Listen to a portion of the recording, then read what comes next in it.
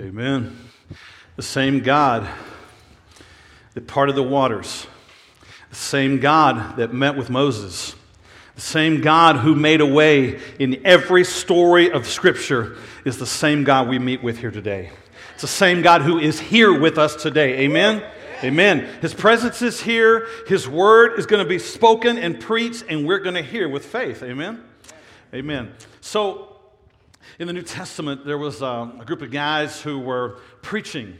They were preaching about God. They were preaching God's law. But the effect it had on people was that it became a burden to the people.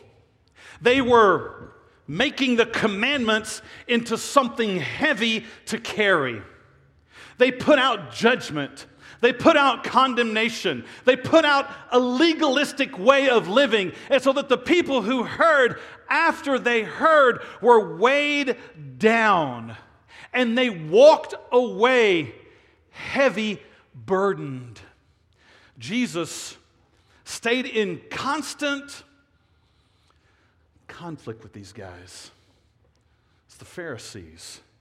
Jesus even said of them on one occasion, he said that they bind heavy burdens, hard to carry burdens, and they lay them on men's shoulders. And Jesus would say, I have come that you may have life. Come to me, all you who are weary and heavy laden, and I will give you rest. There are people today who still walk in this life. They attend churches, but yet they walk around as though they are carrying the weight of the world. And they carry on their shoulders not a cross that leads to freedom, but the weight and the heaviness of guilt and shame. And Jesus says, come to me. I will give you rest from all of those. Now, some people hear this message of grace and they confuse it. They hear this message of rest and they confuse it with inactivity and laziness, and they miss the entire point of God's peace and rest in our lives. In the same passage where Jesus says, come to me, all you who are weary and heavy laden, and I will give you rest. The very next words out of Jesus' mouth are, take my yoke upon you and learn from me. That's what he said. Come, I'll give you rest. Now take my yoke. We got work to do. That's what happens, really. And even in the book of Isaiah, the Bible says, those who wait upon the Lord, those, in other words, who rest in the Lord, those who find their peace in the Lord, they shall renew their strength. They will run and not be weary. They will walk and they'll not faint. When you are truly experiencing the rest in your soul that God has for you, it will not produce in you laziness or inactivity. Instead, it will unlock in you a passion greater than you've ever had before. You'll serve longer, walk further, run faster than you ever have, and faster than anybody else, because you will have unlocked a place deep within where there is rest and peace, but it also unlocks a passion like you've never had before. I've got to tell somebody. I got to do something. I got to show somebody. I got to serve somebody. I got to sacrifice. I got to rearrange my life. I got to put it all in order. I got to put Christ first. I got to lay aside some stuff. I got to set aside some sins. I got to change my patterns. I got to pursue Christ. That's what happens when you truly rest in the Lord. Amen? Amen. We're coming up on the end of our series called Beach Faith, and what it means to truly rest in the Lord. And I don't mean just become lazy, but I'm talking about unlocking a passion like you've never had before. And we've used scriptures each week, stories from the Bible that help illustrate this. So today, we're going back to the Old Testament. We're in Exodus chapter 14. If you want to turn your Bibles there, if you've got your Bible app, you can follow along. Exodus 14 is where we are, setting the stage for you here. The people of God have been in Egypt.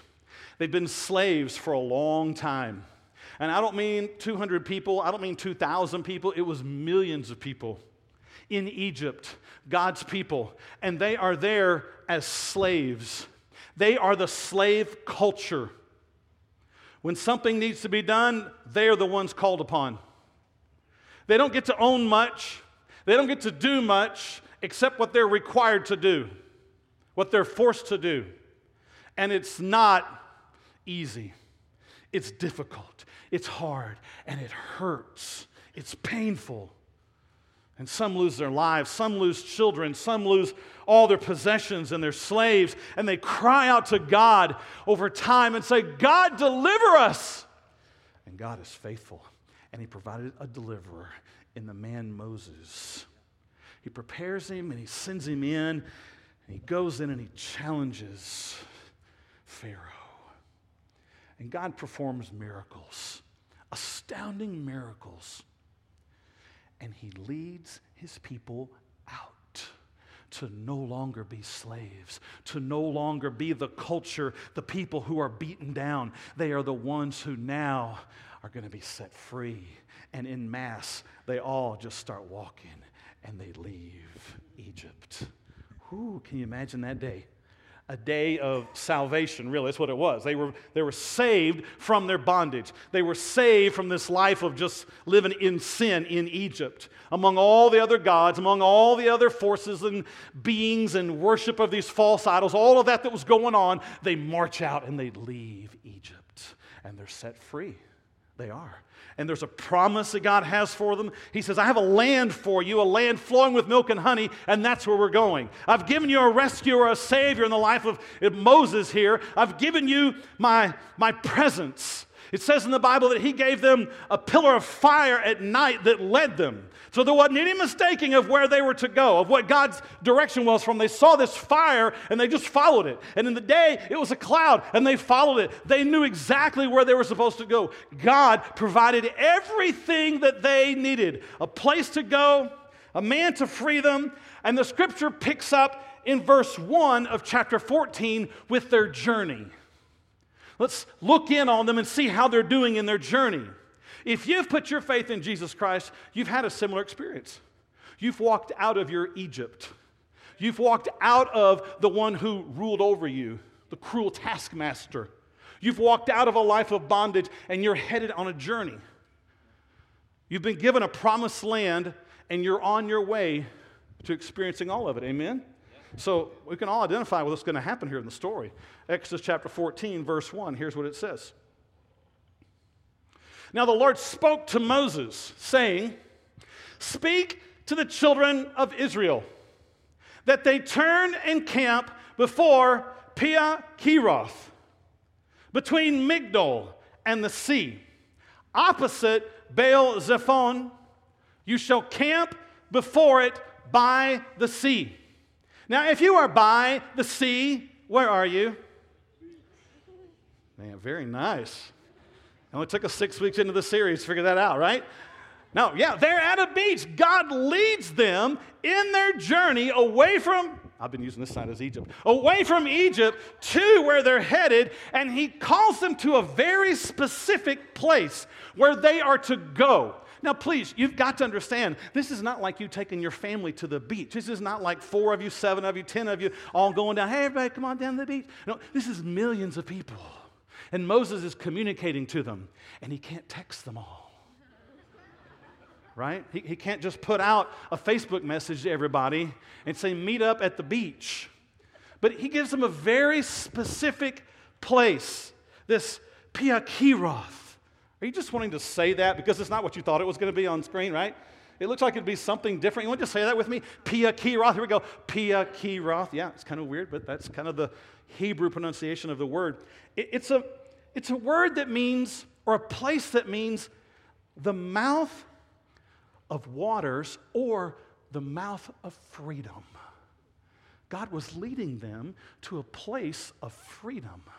He gets them to the beach, right? But it also says they're going by Migdol. In fact, they're supposed to camp between this mouth of freedom and Migdol. Migdol was a tower. It was a place that overlooked the beach. So they're to camp between this tower from which you can see far away. You can see beyond the sea. There's a camp between that and the mouth of freedom. But it says opposite Baal Zephon. Now, if you kind of backed up in the story and you saw how God challenged all the false gods that were in Egypt, he challenged every one of them except for one, this one. For some reason, God curiously leaves this one unchallenged until this story. And in this story, Baal Zephon is where they are opposite. They are away from it, but they are in sight of it. Baal, false god, Zephon is the god of storm. God of storm. And those who worship the false gods worship him so that there might not be storms. And if there were storms, it was from Baal Zephon. So this is where they are encamped. They're here at a beach. It says in verse 3, it says, "And the Lord hardened the heart of Pharaoh, king of Egypt, and he pursued the children of Israel, and the children of Israel went out with boldness." So the children of Israel all leave, the whole slave culture, millions leave, and Pharaoh's not happy about it. I mean, he's so unhappy about it that he begins a pursuit of them. He's angered by the fact that they have left, angered by the fact that he's been embarrassed by Moses.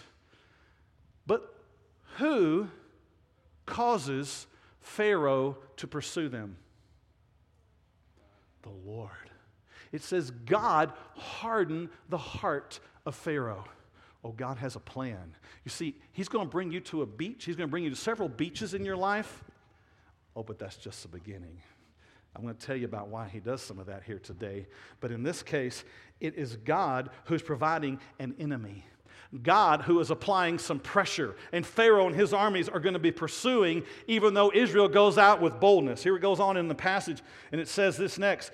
"So the Egyptians pursued them, all the horses and chariots of Pharaoh, his horsemen and his army, and overtook them camping by the sea." A little time has passed. They've pursued them.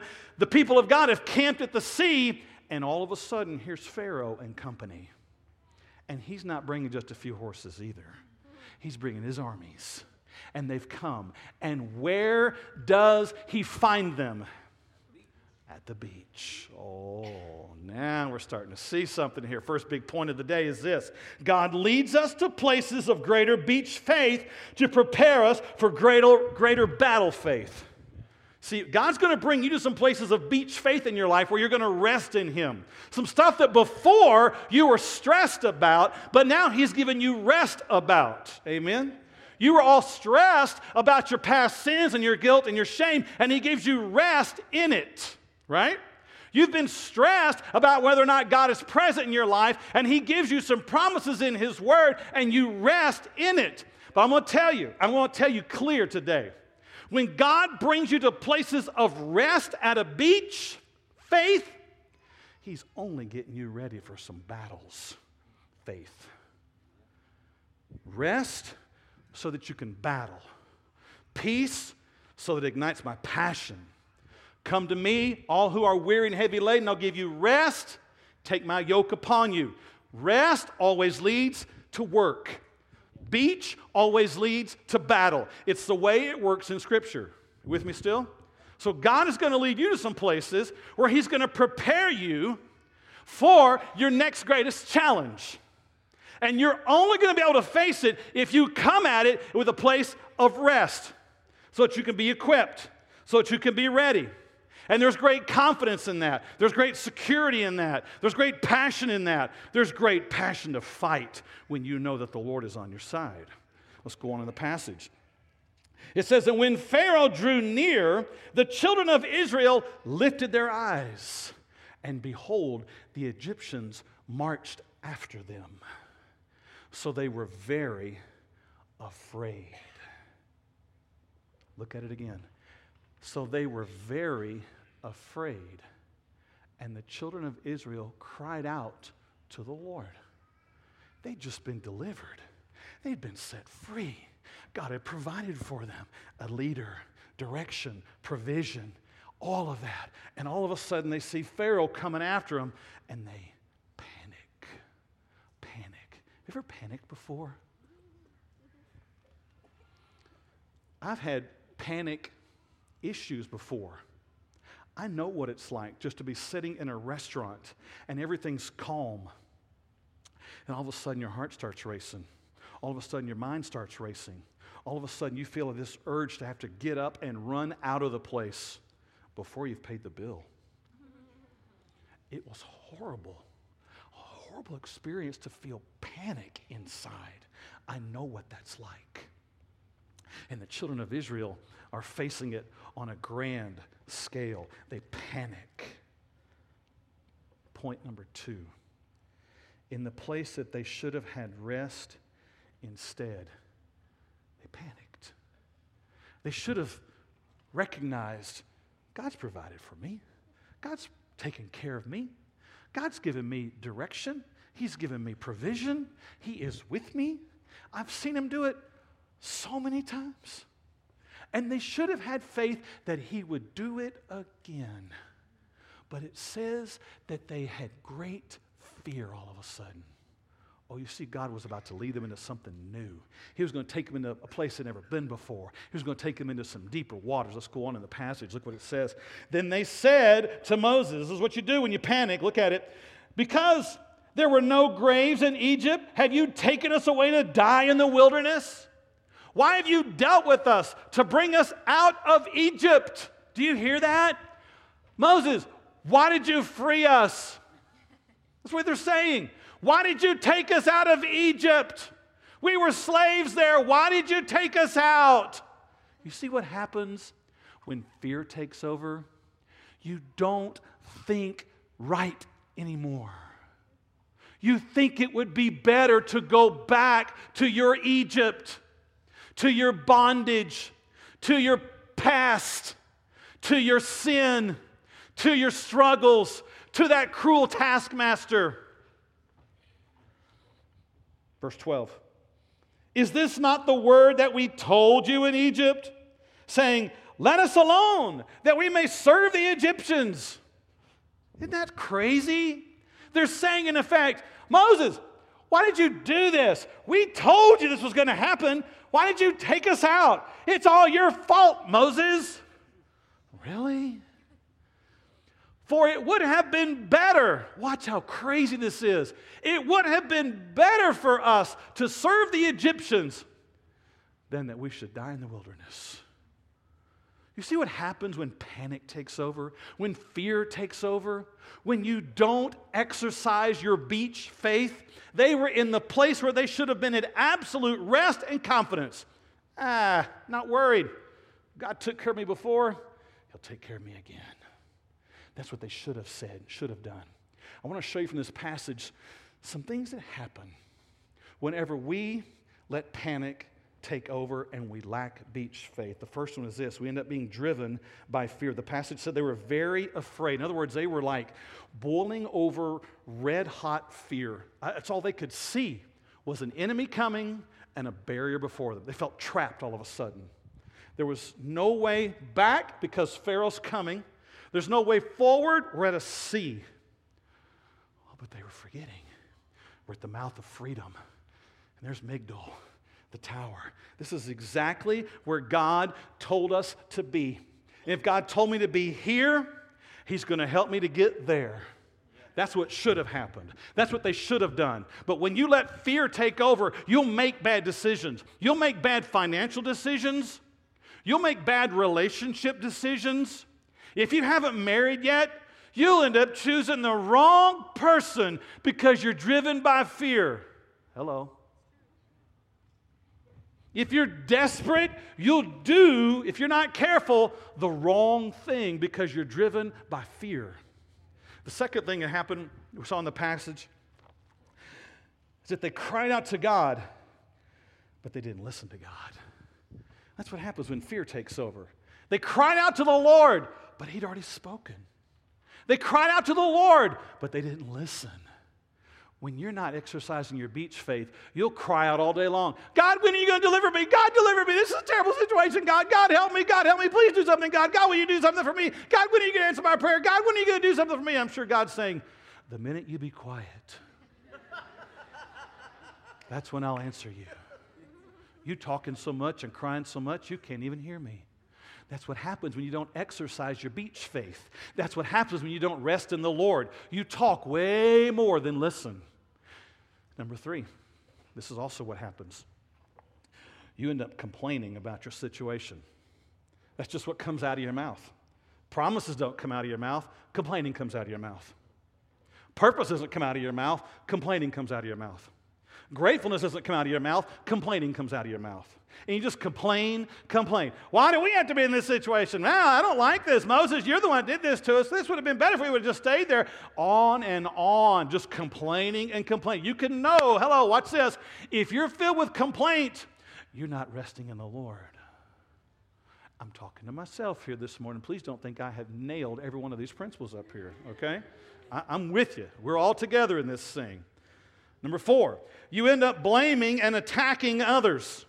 Oh, they were just putting it all on Moses. Moses, you're the one that let us out of here. If you would have done this, we wouldn't be in this situation. You know, there's something that just kind of feels good about blaming somebody else. You know, you got a little bit of weight of responsibility on yourself. This is usually what happens. You get in a situation, and you're the one that chose it. Moses didn't get behind them and kick them all the way out of Egypt. He led them out, and they all followed. Woohoo! It said they went out with boldness, right? That's what it said. And now they get out there, and all they can do is blame and attack. Moses, this is your fault. Moses, you did this to us. You see, when you can blame somebody else, then you can shift the responsibility off of yourself. They should have taken the responsibility for God. We're having a lack of faith right now. It's on us. Instead, shift it all, point it at Moses. It's all your fault.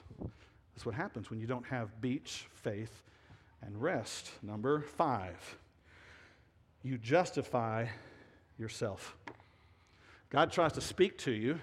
Others try to come speak truth to you, and all you do is justify yourself. What they said was, we told you this was going to happen. We told you we shouldn't have left Egypt. We told you it was a wrong thing to do. We told you it was a bad idea. Isn't that funny how that's what we like to do when a situation kind of unfolds and it's not like we thought it was going to be, and we say, oh, I told you this was going to happen. It just kind of like also removes you, like, I'm cool and you're bad, you know? I knew everything and you didn't. I was the wise one and you're the foolish one. That's what happens when you blame, when you justify yourself. You're setting yourself up as the one who knows it all. Number 6, you stop seeing future promises. They had the presence and promise of God. He was going to deliver them. But all they could see in the moment were their problems. And then the last thing that happens when you don't have, or you're not exercising your beach faith, is you want to go backwards.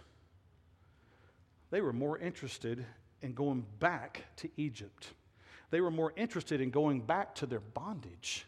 They were more interested in going back to where they had been than seeing where God was going to take them next. Instead of having faith to move forward, they were cratering and said, I guess we should just go back to sin and slavery and miserable lives. That would be better than that. God's direction and promise for us. Do you see what happens when you're not exercising your beach faith? Some people get to a point where they say, you know what, I've tried this church thing. I've tried praying. I've tried reading the Bible. I've tried living righteously. And look where it's got me. I'm in a stuck place right now. I'm in a difficult place right now. I don't know where the answers are coming from. I don't know what's going to happen next. And in that moment, instead of someone trusting that God's going to deliver them, they say, I think I'll just go back to that other woman.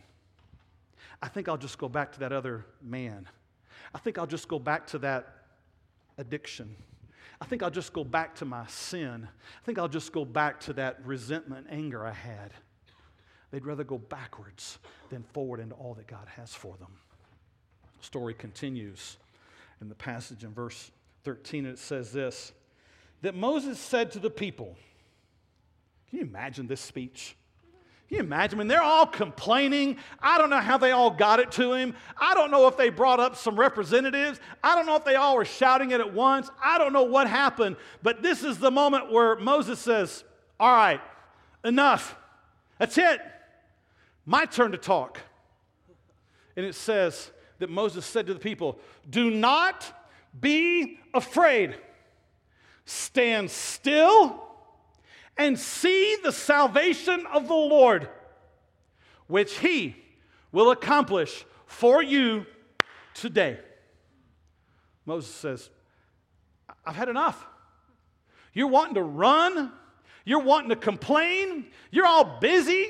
You're working on your plans. You're scheming, all this stuff. And all I have to say to you today is just stop and be still and you watch. God's going to work. He was reminding them, God brought us to this beach. We're going to stand here and we're going to trust him. We're going to rest in him. Amen? Yeah, you don't sound very convinced yet. See, beach faith is this. Beach faith surrenders and rests in God's power to defend, protect, and provide. You might as well just quit your stress, quit your worry, quit your panic, quit all your scheming and trying to figure it all out, and rest. God will provide. Now, it's still not the end of the story. At this point in the story, it gets very, very interesting. Because up to this point, it's been about God speaking to the people, right? This story is about to shift. The story perspective is about to all change. The camera is going to take a different angle from instead of zooming out on the group, it's going to zoom in, and we're going to have a conversation, a discussion with Moses for just a moment here. Look what happens next. Oh, I love this. Watch. It says, and the Lord said to Moses, why do you cry to me? Now, you're probably looking at your Bible and looking at me and looking at the screen like, did we miss some verses or something? He just told them to all stand still. Moses is confident. And then all of a sudden, here's this verse where God speaks to Moses and says, why do you cry to me? Yet there's nowhere in the conversation, nowhere in the text that the Bible says, and Moses cried out to the Lord. It doesn't say it. It's not there. Now, Moses is the one writing all of this. He might have just chosen to just edit this part out. You know, he might have triple-clicked on that paragraph right there and hit delete. We don't know what was said, but I can imagine, and you can too. Can you imagine this moment? Millions are looking at you. They're all complaining. They're saying, this is not going to work, Moses. We told you this wasn't going to work. You have a sea in front of you. You've got Pharaoh's army coming after you, and you're here in this spot, and you think you heard God tell you to be in this spot, but now you don't know what to do because it looks like there's no way out. And in that moment, if I was Moses, I'd be saying, God, where are you? You told me to tell them to come here, and here we are. And it looks like there's no future out there. I don't know what's going to happen. And he's just laying it out before the Lord, apparently. This is all we have. Why do you cry to me? I'm sure Moses was dealing with some personal stuff inside too. God, I told them this is what you wanted me to tell them. This is the place, right, God? How come nothing's happened? I don't see anything happening. Migdol, Mouth of Freedom, what is this, God? What are you doing? Have you ever had those moments in your life where you feel like you've gotten to a certain point that he told you to get to, and you got there, and the situation is more difficult than you ever imagined? It didn't turn out like you thought it was going to turn out. In fact, now there's more pressure, now there's more pain, now there's more fear than you've ever had before. This is where they are. This is where Moses is, and he's crying out to God. I love what happens next. Look at it. Tell the children of Israel. Now, I want to pause before we get there. If you're looking in your Bible, don't. Don't look. I know you want to look. Don't look. Some of you are looking. God says, okay, Moses, look here. I did bring you here. I gave you this very specific place for you to be. Yes, Moses, it's a beach. Yes, I'm going to provide for you. Yes, Pharaoh's pursuing you. Yeah, I know you're crying out to me because you can't see the answer, and you're ready for it to happen now.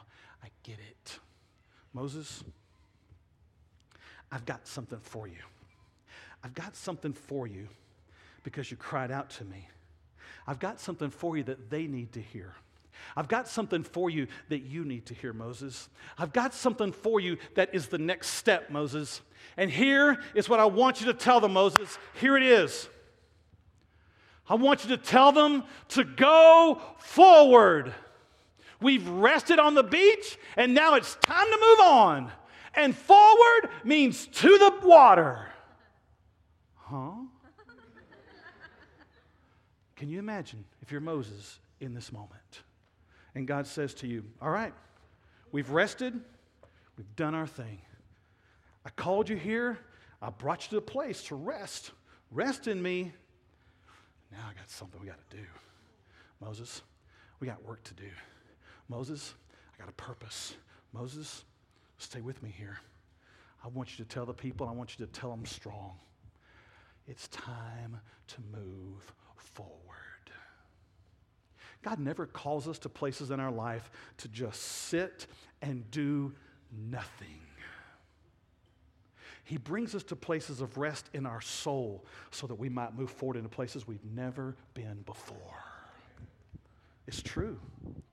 And what's so tempting is to get into this situation and see this impossibility out there and think, I guess I missed it. I guess I heard you wrong, God. I guess the enemy's got more on me than I've got on him. I guess there's no way I can do this. And so most people, instead of having a rest in their soul that drives them in passion, they get panicky inside and they rest outwardly instead. And they stop moving. They stop seeking the Lord. They stop praying. They stop going to church. They stop being involved. They stop serving. They stop seeking Him. They're resting outwardly and panicked inwardly. And God says, I've got just the opposite for you. I got rest for you here. So it'll unlock a passion for you to move on. Tell them it's time to go forward. Moses, it's time to leave the past. Moses, it's time to leave the fear. Moses, it's time to leave you trying to figure it all out. It's time to leave where we've been. It's time to leave your sins. It's time to get out of the sand and head out into the water. That's what God calls us to. He brings us to a beach, not to just camp out for the rest of our lives, but to move us out into the water. Amen? Now, here's what happens. I'll make a point, and then we're going to move on in the story. I'd say to you today, what you think in your life is a wall is actually the way of the miraculous, when you surrender and obey God. You see, they came to a place where they thought Red Sea, was a wall. You've probably at some places in your life today where you think it's a wall.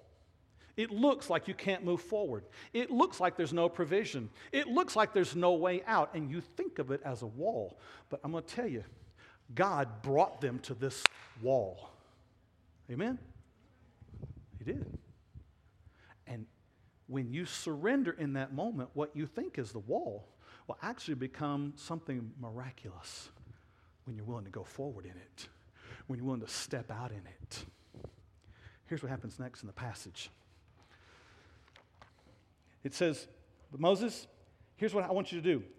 Lift up your rod and stretch out your hand over the sea and divide it.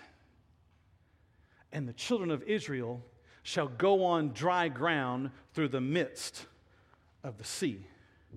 Moses, I know you've never done this before, but I'll bring you to places that you think are impossible, so you'll do things that you've never done before, according to my word. And so God says to Moses, Moses, I want you to take the rod. Now, Moses knew exactly what he was talking about.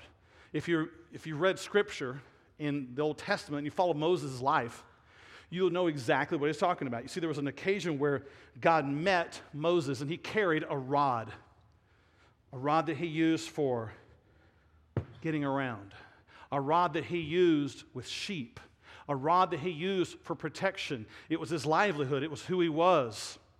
And God said to Moses on occasion, Moses, I want you to throw that rod down. And he did. He threw it down, and the rod became what? A serpent or a snake. It did. And then God spoke to him again and said, Moses, pick it up. And when he did, the snake turned into the rod again. The rod became what God used in Moses' life.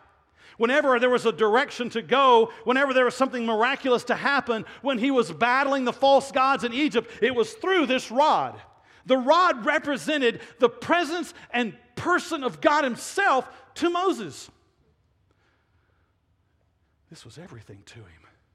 This was the power of God. This was his provision. Did you know that this rod, if you follow it, is a beautiful picture of Jesus himself? Because Moses threw the rod down and it became a snake. The Bible says in the New Testament that he who knew no sin became sin for us so that we might become the righteousness of God. Wow. And then we're told to pick up that righteousness and it becomes ours. It becomes our presence of God in our life. It becomes his purpose. It becomes his passion. It becomes his presence. He's with me. He's for me. And so what happens in this moment is Moses is about to take the very representation of God, the very picture of Jesus. And what does God say to him to do? Moses, pick up the rod and lift it up. Stretch it out. Stretch out your hand, Moses, and stretch it out over the sea. That's what it says. And when you do, it will divide. It will part. There will be a way made when you didn't think there was a way. Something miraculous will happen when you lift up this rod. Oh, the Bible's clear that when you lift up Jesus over your life, he will make a way for you. The Bible says when he is lifted up, he will draw all men to himself. When you lift up Christ over every part of your life, he will make a way when you think there is no way. Hello? Is that speaking to anybody this morning? Is this touching anybody where they're struggling today? It was interesting that it says he had to lift it up over the sea. He had to lift it up over himself for all to see, but he also had to lift it up over his future, over what seemed to be impossibility, over what seemed to be a wall. God says, lift up the rod. So here's our point I want to make with this. I think Scripture says to us, God will make a way for those. I got a typo in my sentence there, I just realized. God will make a way for those who face his promises, lift up Jesus, and move forward. Those who will lift him up over their life. When you lift him up, he will lead you out. Are y'all with me this morning? Let me try to make some application here today. So, for example, let's take some finances. Everybody in here has some finances. Everybody in here's got some financial issues from time to time. God wants to be your provider, not your employer. He'll use your employer to provide for you, but God's the provider. And you get to a place sometimes where you struggle in your finances. You get to a place sometimes where you get your finances just all out of whack. You find yourself owing more than you got coming in. You find yourself spending more than you've got. You find yourself with more stuff than you really don't even need. If you will lift up the cross over even your finances and say, Jesus, I put you first over and above all things my finances. I will give to you. That means starting at a 10% place. Oh, we're going to talk about this one day here. 10%, a tithe, is really an Old Testament concept. And when it comes to the New Testament, you won't find 10 anywhere. You'll find that it all belongs to the Lord. And 10 is just a guideline, a good place to start. And so if you're living your life today and you're not lifting up Christ over your finances, you're not putting Him first, you're not honoring Him with the first fruit of all your possessions, and you're making all these choices, you're buying stuff that don't align with what He says is true. You're spending money on stuff that's not in line with what He says is right. You've got a bunch of stuff and it's not honoring God anyway. Do not expect God to bless you and part the waters in your finances if you're not lifting up Christ over it. But the day you do, the day you choose to lift Him up first over all your money, over all your possessions, then get ready, because He's going to make a way when you thought there was no way. I could tell you stories of people that are here. I could tell you stories about me and Heather being overwhelmed with credit card debt to the point of not knowing how we ever going to do this. And it's one of those things that you don't want to say to anybody because it's kind of embarrassing. You just kind of act like everybody else acts like, I got this under control. And we didn't. And we finally said, we got to talk to somebody. And we did. And we made a conscious decision to honor the Lord when it was difficult, change our priorities. And I'm going to tell you, in less than 2 years, we had zero debt to cards. God set us free. It's okay to clap about that. It really does happen in people's lives. I know there's other people here in the room that that's happened to. When you choose to put Christ first over, when you will lift Him up over your C issue, whatever it is. You want to see Him make a way in your marriage? Then you got to lift Him up over everything. You got to say, it's not about me. It's about you, Jesus. It's not about my way, my preferences, my wants. It's about you, Jesus, and what you say I'm to do. And when you will lift up your marriage, or lift up the cross over your marriage, He will make a way when there seems to be no way.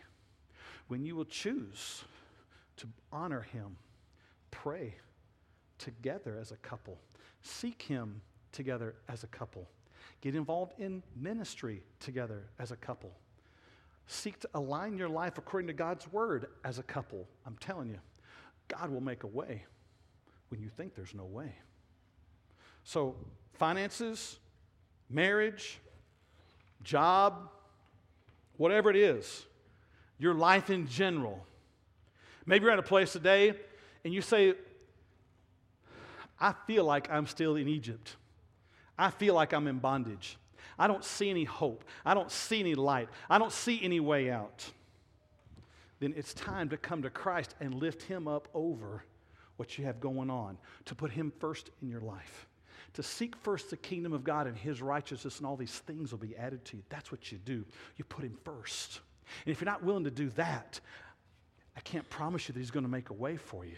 I can't promise that the waters are going to part. I can't promise that there's going to be dry land for you.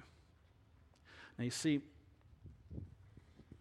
it's my responsibility as a pastor to communicate God's truth. It's also my responsibility, along with our elders, to know the direction that God has for our church. And it's something I'm passionate about before the Lord. God, show me your direction. That's what when we get together as the elders in our church, that's part of what we're doing. I don't know all the details out there yet, but I'll tell you this. There are big things that God wants to do in and through our church to make a difference, not just in Ovilla, but so much further. But I'll tell you this, we can't all cross that sea until we've individually crossed that sea. Every one of us coming to a place where we say, you know what? I've been involved in stuff I got no business being involved in. I'm in places I got no business being. And God, it's time. It's time for me to quit the complaining, the blaming, the bitterness, the resentment, and even trying to go backwards. Today, I go forward. I don't stand still anymore. I take the step out. I take a step to make a difference. I take a step to change some things. My finances are not going to be like they were anymore. My marriage is not going to be like it was anymore. My own perspective on life, it's not going to be like that anymore. Today, it's time to face the sea and walk forward. It's time to move. It's time to step out. We know from the rest of the story that that's exactly what happens. Moses steps out, he lifts up his rod, and the Bible says that the winds blew, and they blew all night, so that the next morning, wow, there was a way, there was a path, and they went through on dry land. Where they thought there was no way, there was a way all of a sudden. Rest always leads us to the place of a battle. Would you bow your heads with me today? I know that God is speaking here in this room today. I know His Word is faithful, and I know that He promises if we'll lift Him up, He'll draw all men to Himself. So today, if you're here and you've never put your faith in Jesus Christ, this is your time. He is speaking to you. He's calling you. You sense it. You sense the frustration in where you've been, and now you sense this calling in your heart. You sense it. God's calling you. And here's how you respond to that if that's you. You say, Lord, I confess I am a sinner. I have blown it. I've tried to live this life on my own, and it's not working for me, God. I'm miserable. And today, I want to be a follower of Jesus. If you're praying that prayer in your heart right now, if you're saying to God, God, I confess my sins. I call out to you to rescue me. Then the Bible says if you prayed that prayer, if you believed in your heart and confessed with your mouth, then you will be saved. You've experienced salvation today. God will deliver you. Now, it might be that some of you say, well, I've taken that step, but I've never made the public step. I've never told someone. I've never said I want to be baptized. I haven't even been baptized. So today, this may be your day. You come today and let us know, I want to be baptized, because in 2 weeks, we're baptizing right here. It might be today that God's calling you and He's challenging you, saying, this is the church you're called to be a part of. This is where you need to plant. This is where you need to bring your family. It might be that there's some other area in your life where He's calling you to obedience, and you've resisted Him. You've put Him off. You've just been sitting still. You've been complaining, and it's time to surrender. It's time to take the step. It's time to move forward. It's time to move on. Would you stand with me this morning? We're going to pray, and when I finish praying, if God's speaking to you, this is your time to move. Come see one of our counselors up here and make it clear, make it public today. Let's pray together.